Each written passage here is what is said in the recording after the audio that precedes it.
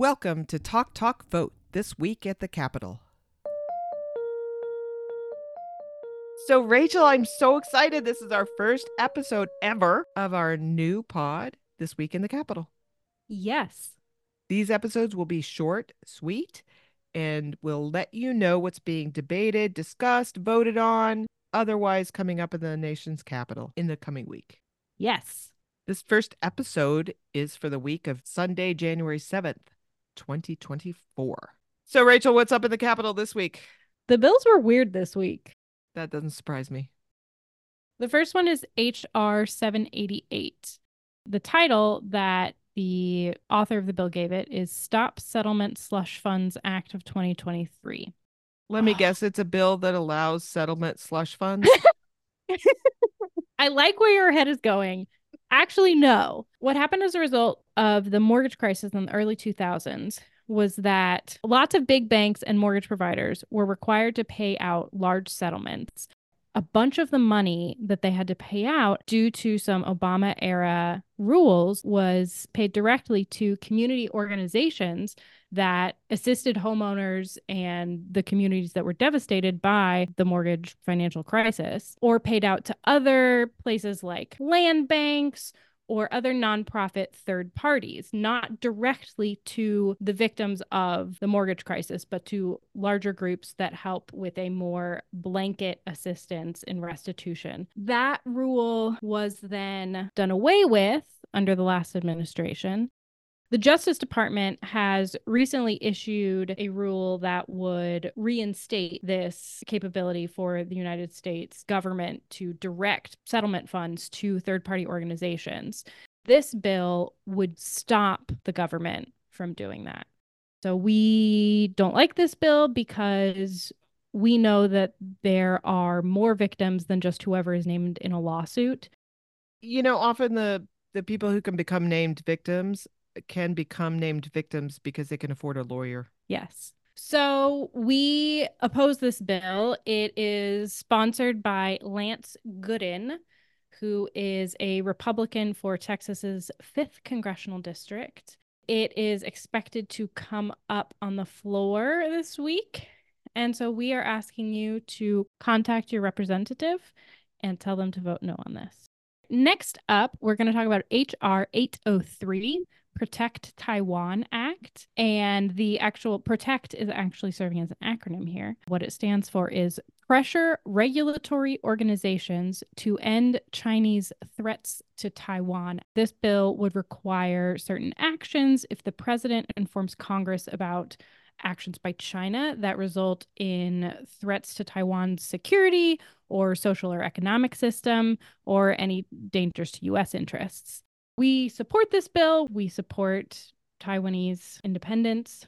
We would encourage you to contact your representative to tell them to support this bill. The primary sponsor of the Protect Taiwan Act is Frank Lucas, a Republican from Oklahoma's 3rd District. There are 2 other Republican co-sponsors. And then Vicente Gonzalez is a Democrat from Texas's 34th District, and he is also a co-sponsor on the bill. There are a couple of other Taiwanese-focused bills that are up this week. If you want to dive in and do some more research yourself, we just thought this one was kind of the best representative. Okay. Will we include some links to those other bills in the show notes? You betcha. Awesome. What's next? The next bill that we have is H.R. 4768, which is called the No Russian Agriculture Act. This bill instructs the government, it actually instructs the Secretary of the Treasury to work to invest in projects that decrease the U.S.'s reliance on Russia for agricultural commodities. We believe that decreasing our reliance on external partners for really basic things like agriculture is a good thing in general, and also Russia specifically is a good one to get disentangled from at the moment. Yeah.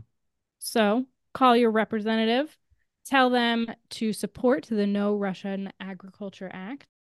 The No Russian Agriculture Act is sponsored by Maxine Waters. She's a Democrat from California's 43rd Congressional District, and it is co-sponsored by Zachary Nunn, who is a Republican from Iowa's 3rd District. Oh, cool. Bipartisan. We love bipartisan We love action. bipartisan.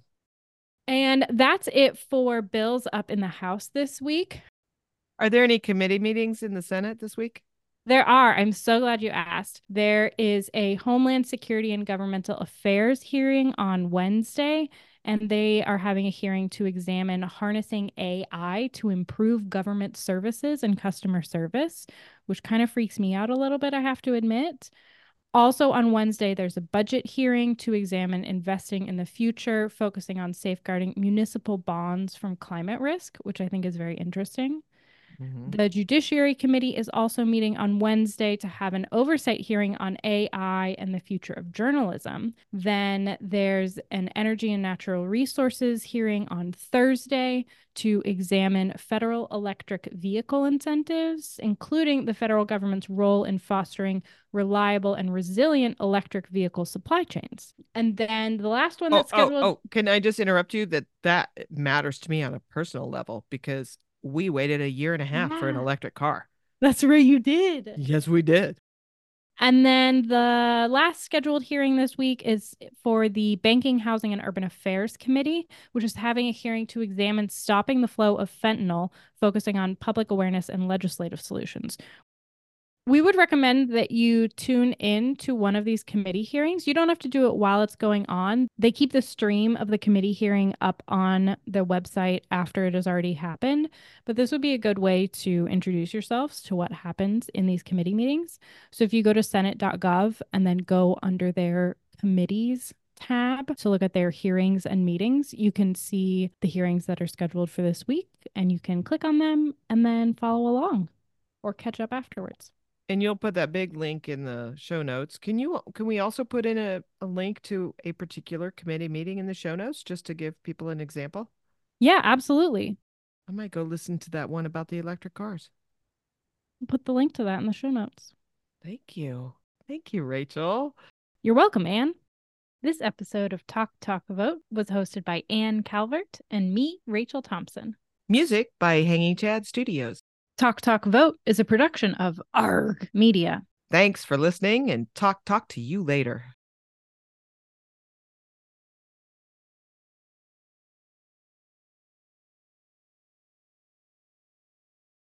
Yes, this is an audio product. I was nodding a lot. I know you were. I knew that. The listeners, not so much. It's true.